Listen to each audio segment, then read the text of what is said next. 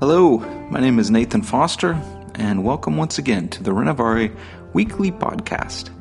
For the Renovare Book Club, we're beginning to work with the book The Liturgy of the Ordinary by Tish Harrison Warren. I was sitting down to record some podcasts for the book club and thought it might be helpful to record one for a general release so that you get a chance to hear from Tish. Tish is a mother of two, Anglican priest, who currently lives in Pittsburgh, Pennsylvania. Enjoy. Tish, how are you? Great. Thanks for having me on the podcast. Oh, no, wonderful. I'm glad to get to sit down and talk. Can you tell us maybe a little bit about your book? And I'll get the title here: Liturgy of the Ordinary: Sacred Practices in Everyday Life. And of course, it has a cover of peanut butter and jelly. Yeah, it has a great cover, a scrumptious, yummy cover.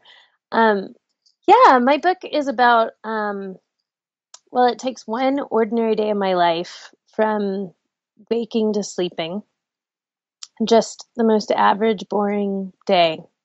And I kind of walk with the reader through that one day, and we pause at different moments and activities of the day. So things like waking, brushing my teeth, making the bed, getting stuck in traffic, losing my keys. These are actually chapter titles. And we look at that, and so I take these activities, and then I think of them as a liturgy of the day. Mm-hmm. And I'm an Anglican priest, and so I also look at our gathered liturgy and worship, Anglican liturgy in particular, but I draw also from some Lutheran folks, some Orthodox, Big O, Eastern Orthodox folks. So, but I think about the way that the church worships together.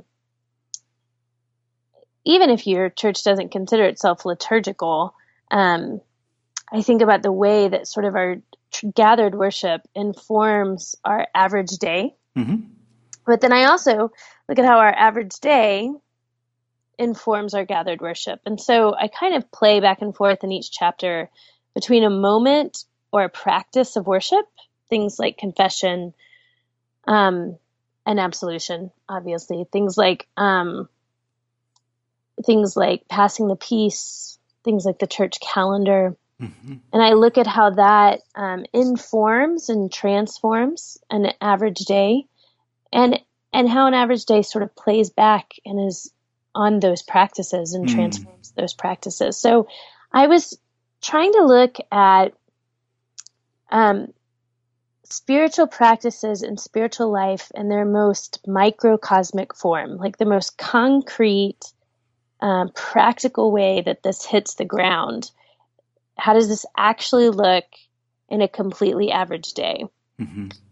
So that's sort of the concept of the book, is looking at not only how ordinary life matters, but looking at Christian formation. And what does Christian formation look like most of the time in most of our lives? So that was, and I wanted to put that in the most concrete, sort of down-to-earth terms as possible. Mm-hmm. So that was kind of the idea behind the book. Yeah, I really like how you weave kind of personal narrative within teaching. I mean, it's such a smooth transition of you're telling kind of your story and things that you're doing, but then you kind of shift into just these gentle teaching voices. Did I say that right? Yeah, thank you. I mean, I appreciate that. I felt like I was wrestling with all of this stuff for myself, right? I mean, every writer starts by kind of wrestling with these ideas for themselves. And this whole book began when, I don't know if it began all at one time. It was more of an evolution, but they always are, aren't they? But a significant part was I was wrestling with everydayness as an idea, and just how hard it is for me to live my life in the day by day. Mm-hmm. And I earlier in my life, in my 20s, had gone overseas and wanted to like live overseas for the rest of my life, and had worked with teenage drug addicts and done and um, had participated in some kind of, Christian community movements that were pretty high adrenaline Mm-hmm. and seemed kind of risky.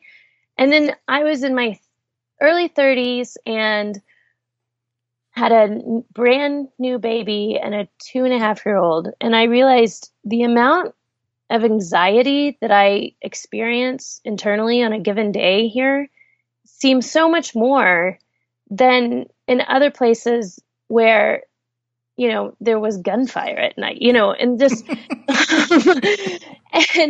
the average and the everyday was hard for me. And Mm-hmm. so I was wrestling with that, and in that, I wrote this piece called Courage in the Ordinary. And I just wrote it for my friend Marcia, actually, because she was in repeatedly asking me to write for her, for a blog post called The Well with InterVarsity, and the response I got was overwhelming. I mean, thousands of people shared this, hundreds of people messaged me and wrote me emails from all over saying, I so identify with the struggle. Mm. And so I realized, like, this isn't just something I wrestle with. This isn't just a young mom thing. This is Mm-hmm. something all of us wrestle with, is what does it mean to love Jesus in the most quotidian, mundane ways? Mm-hmm. And not just to love Jesus in sort of I can sit in my room and love Jesus. Right. But what does it mean to be part of mission? For those of us that have mortgages? And what does it mean to be part of God's transformation, to work for something beyond just ourselves and our own comfort? But when our lives look average and ordinary. Mm-hmm. So, so I started wrestling with that for myself, because liturgy and formation is such a huge part of my life and what I think about, as a pastor. When I couldn't just say, as another concept of doctrine to hold in my head, that ordinary life matters. I wanted to wrestle with how does ordinary life matter?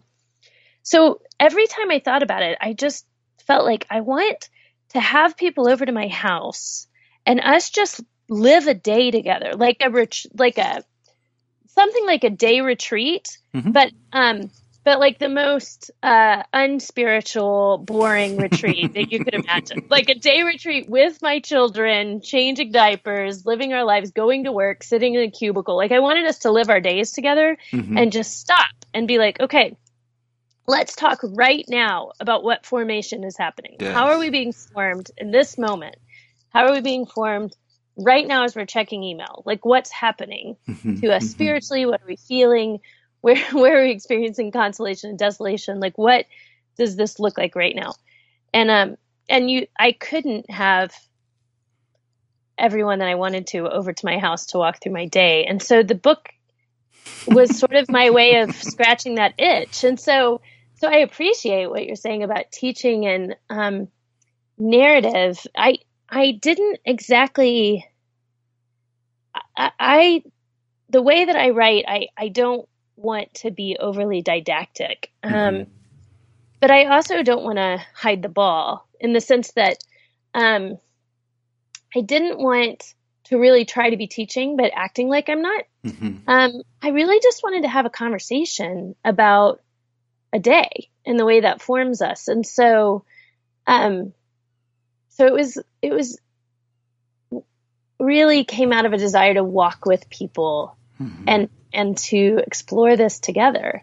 And I mean, in an early draft, this actually got taken out of the book.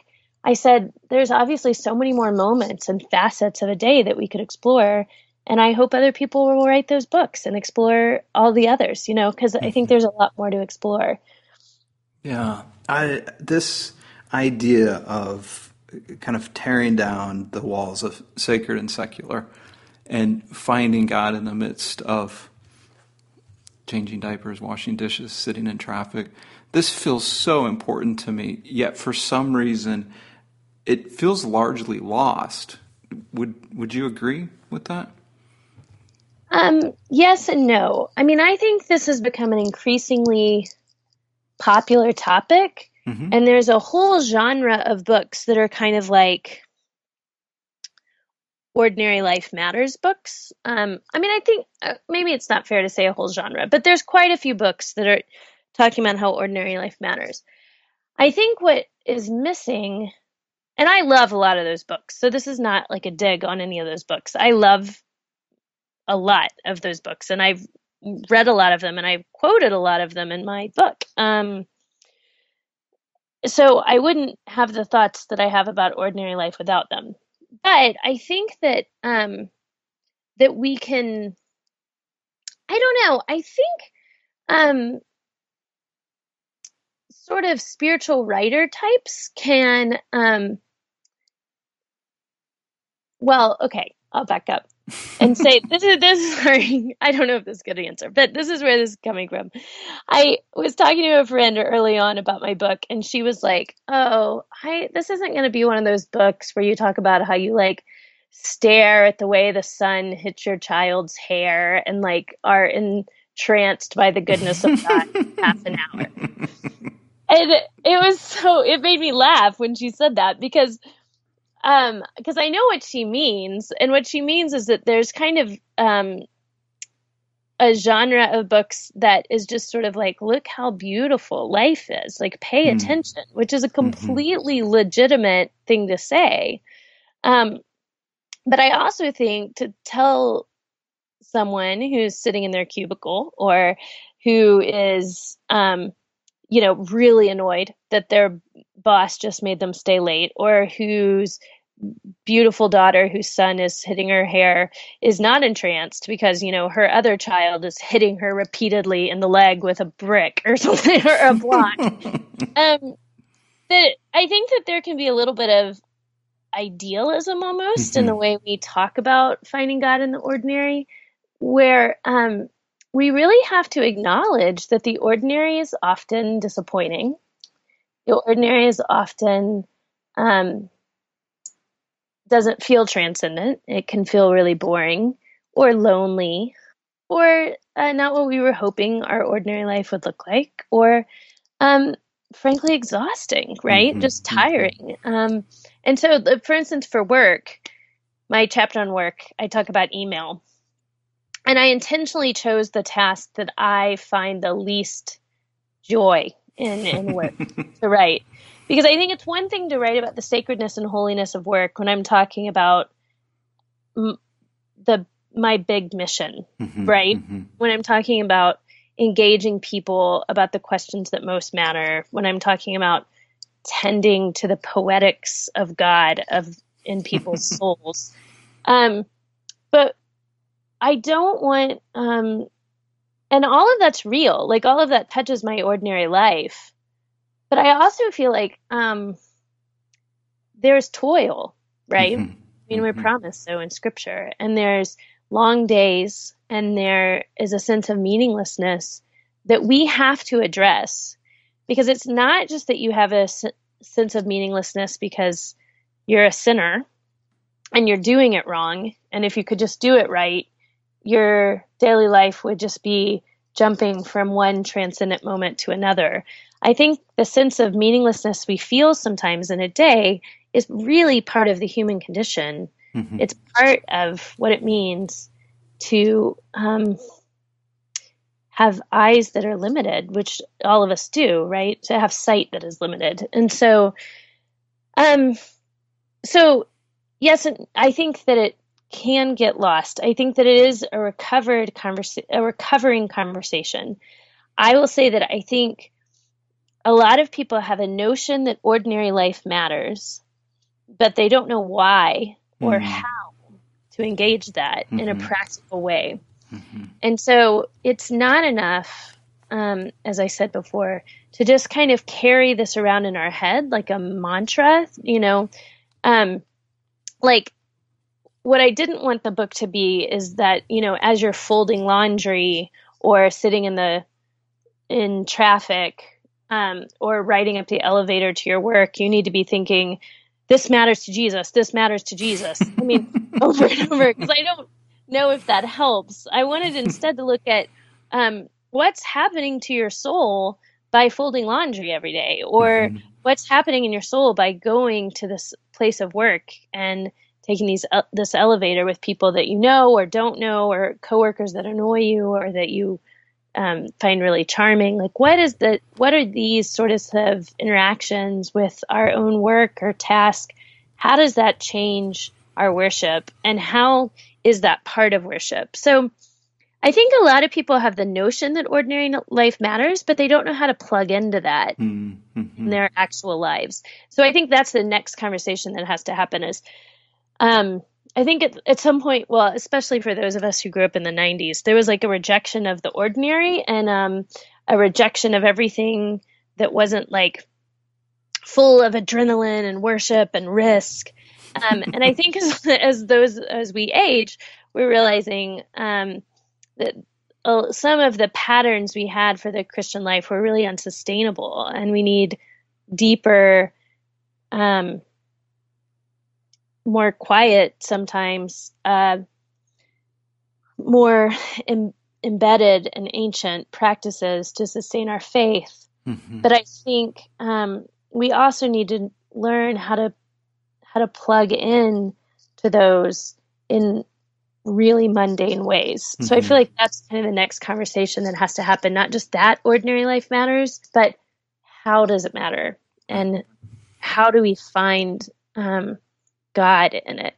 I like this because the answer is not to just be present to each moment and, like you said, look at the sunshine on my kid's hair, because there's so many challenges to it.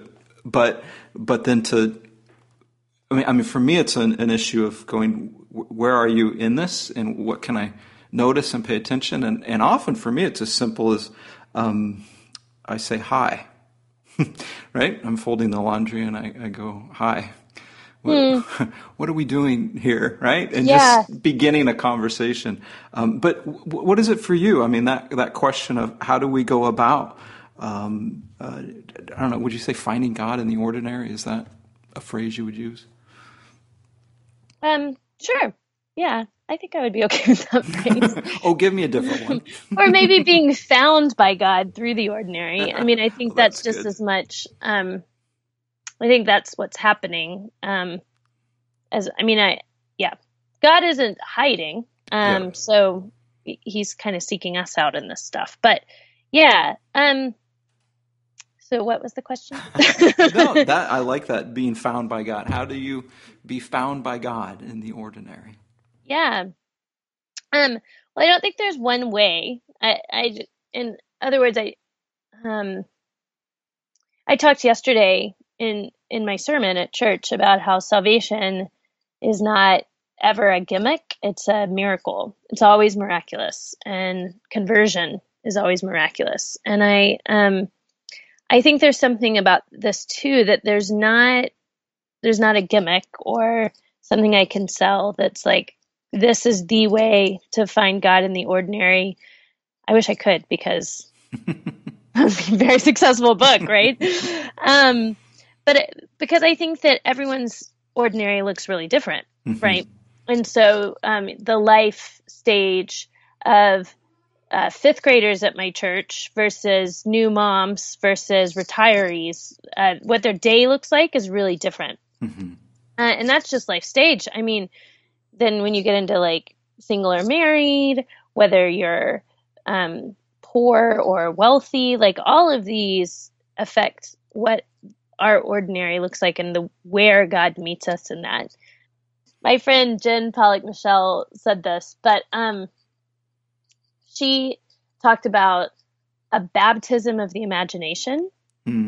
She talked about my book as a baptism of the imagination, which is really kind. But I think that that's what we need, is to begin to imagine our daily life in different ways and what that might look like. Mm-hmm. To begin to imagine how God could use, how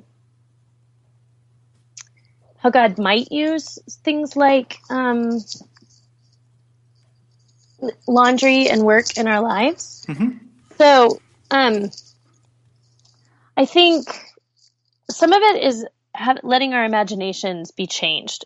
And I think that happens through practices. I think it happens through liturgy.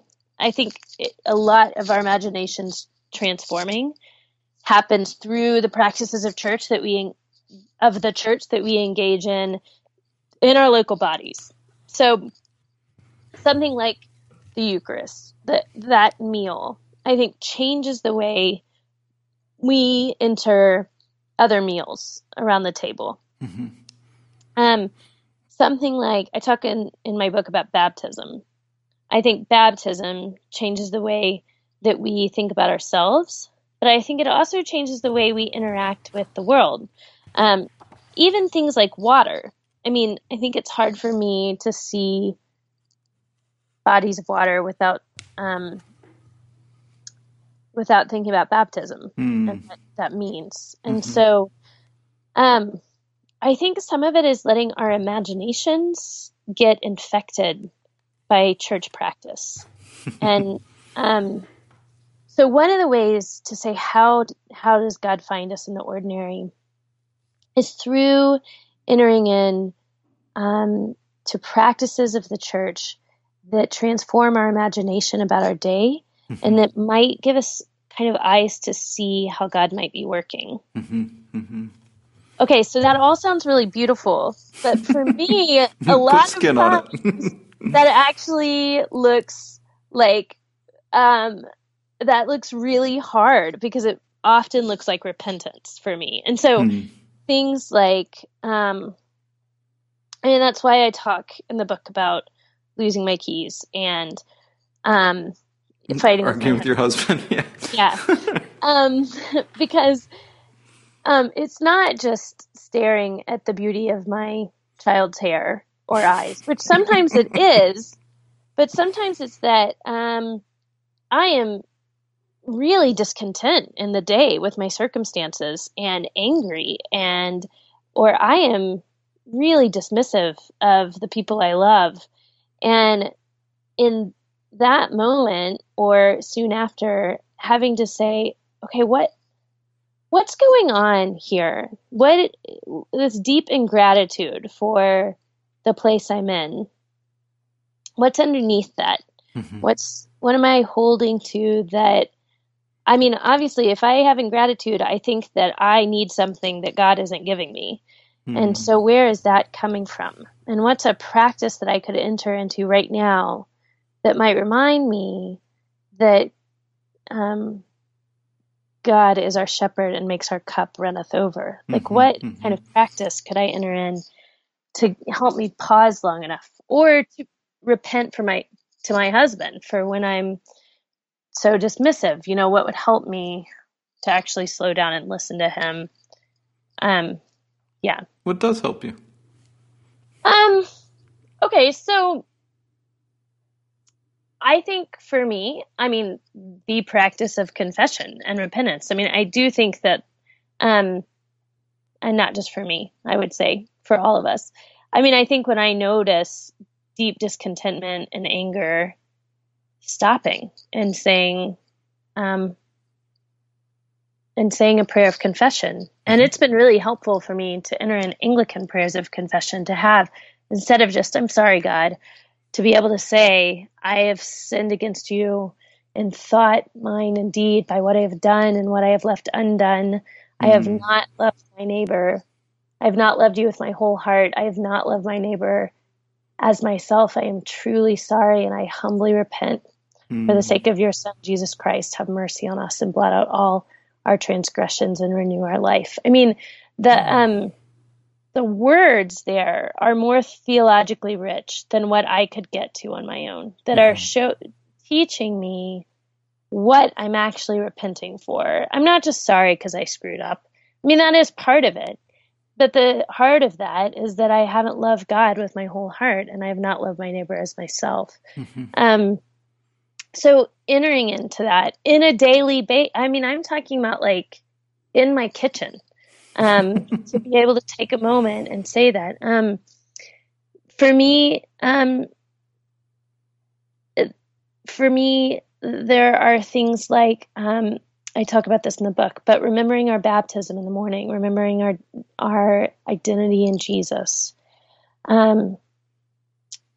Slowing down, I think, is a large one for me, just making space. And I don't mean by that, I should say, because when I say slowing down, people may think I mean like, spending hours a day in silence. And if you are in a stage of life that you can do that, then go for it.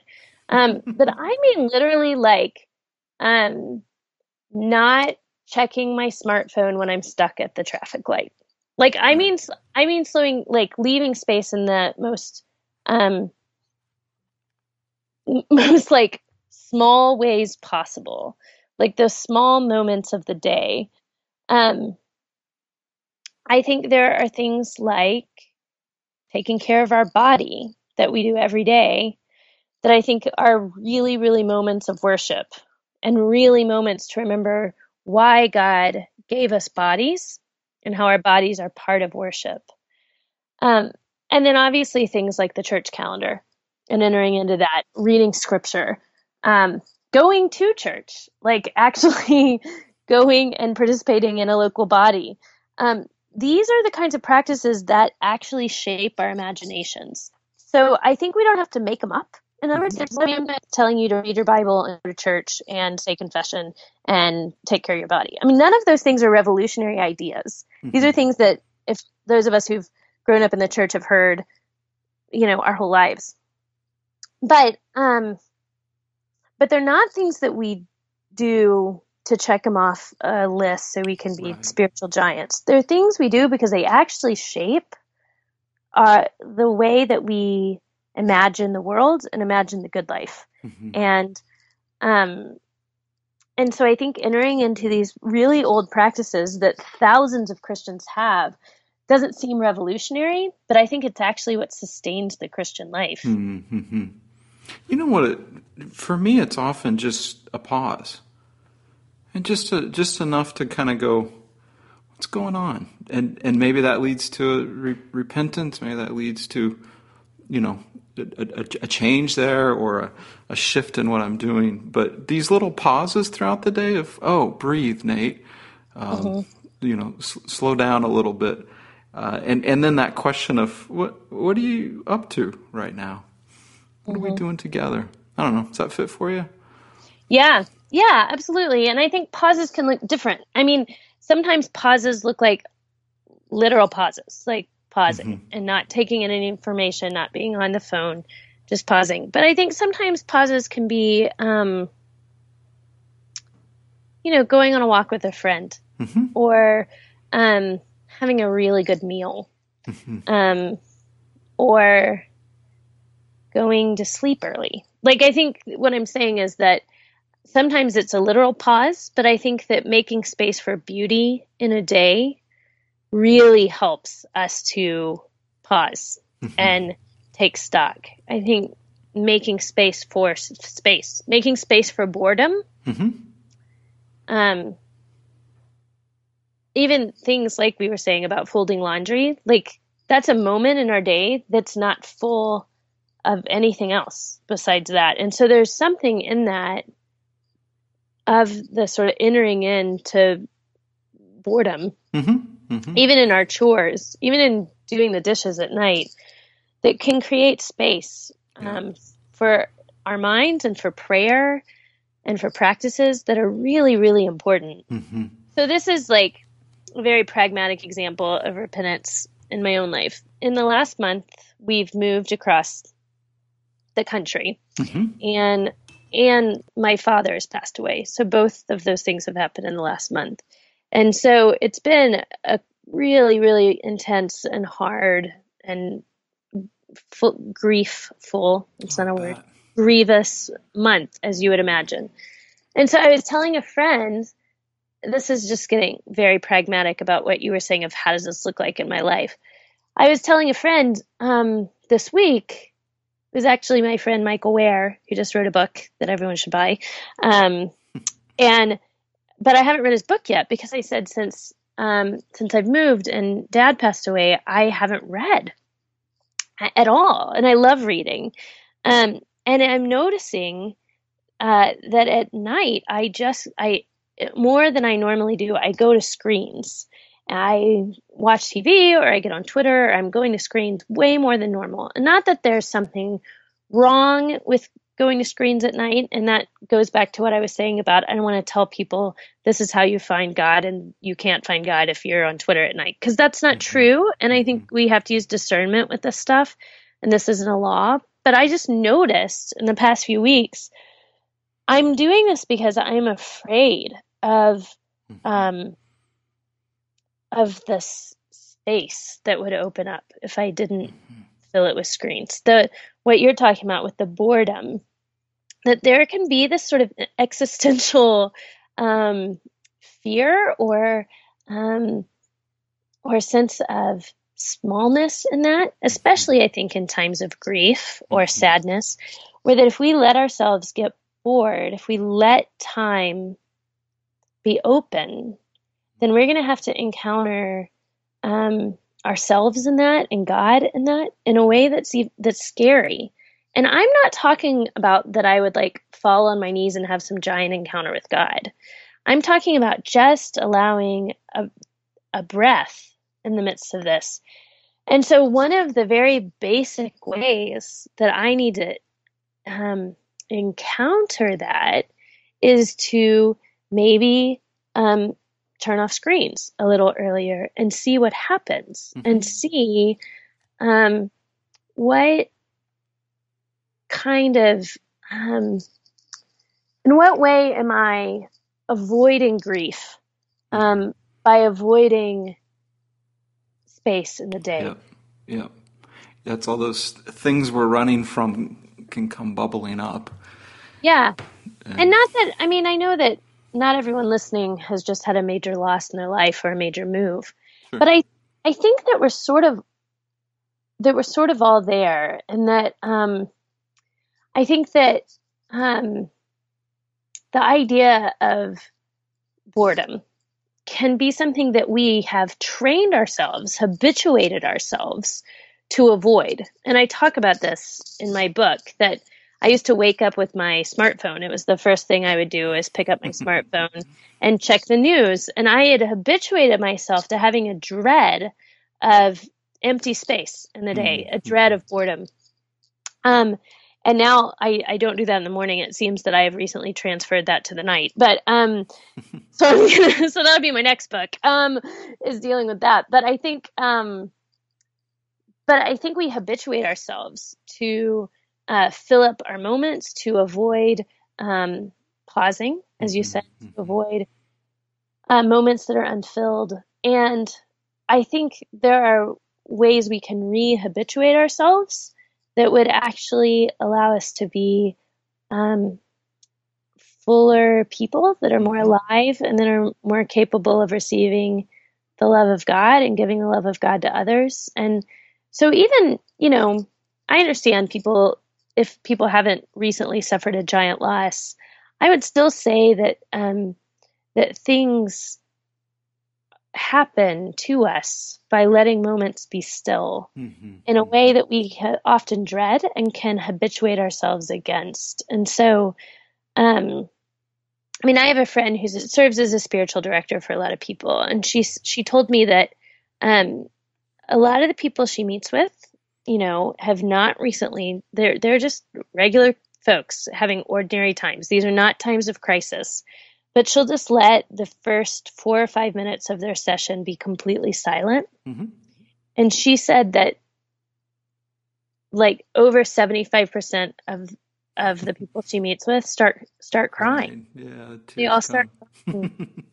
Just sitting in a room with someone else silently just brings tears for almost all of her clients, because we have habituated ourselves to have so few times where we're sitting in our questions and our doubts and our grief, that over time there's this massive kind of buildup, I think. Right. That, yeah. Mm-hmm. There's a show I like. It's called Alone. It's on the History Channel. Have you ever heard of this? No. It's really good. No. That itself. I don't know why I'm going to say this, but I'm filling my night with screens, so I'll see. Yes, here's something else to watch. At any rate, it's essentially people are completely alone. They film themselves, and they're out in the woods, and whoever lasts the longest gets $500,000 or something like this. But my point in it is, particularly in the first season, within about 3 days, virtually every single person was in tears. And these are, people you wouldn't necessarily think of as crying people. The other thing that happened is, without fail, at some point everybody reaches confession. They begin to reflect on their lives and what's happened or not happened. It's a really beautiful show. That's amazing. You should write about that. You should write an article about that. The theology of alone, huh? Yeah, for real. I won't. I'll leave it for someone else. Hey, okay. Tish, this is great, and I'm very excited that we get to dig a little deeper in the book club with your book. So thank you so much for taking the time today. Well, there you have it. Learning to be found by God in the ordinary. Hey, I heard a rumor that it's not too late to sign up to engage with others reading Tish's book in the Renovare Book Club. You can find more information on our website, renovare.org. Hey, I want to give a special thanks to Brian Moricon, who does just a wonderful job mastering and cleaning up my mistakes in this podcast. You may know Brian as a musician, and the music we use for the podcast is from a song he wrote titled Be Kind. This song's become one of our favorites at Renovare. The lyrics of it are just so helpful, so good. He's released a new rendition of the song, which you can find at moricon.com. That's MORYKON.com. Thank you so much for listening, and have a good week.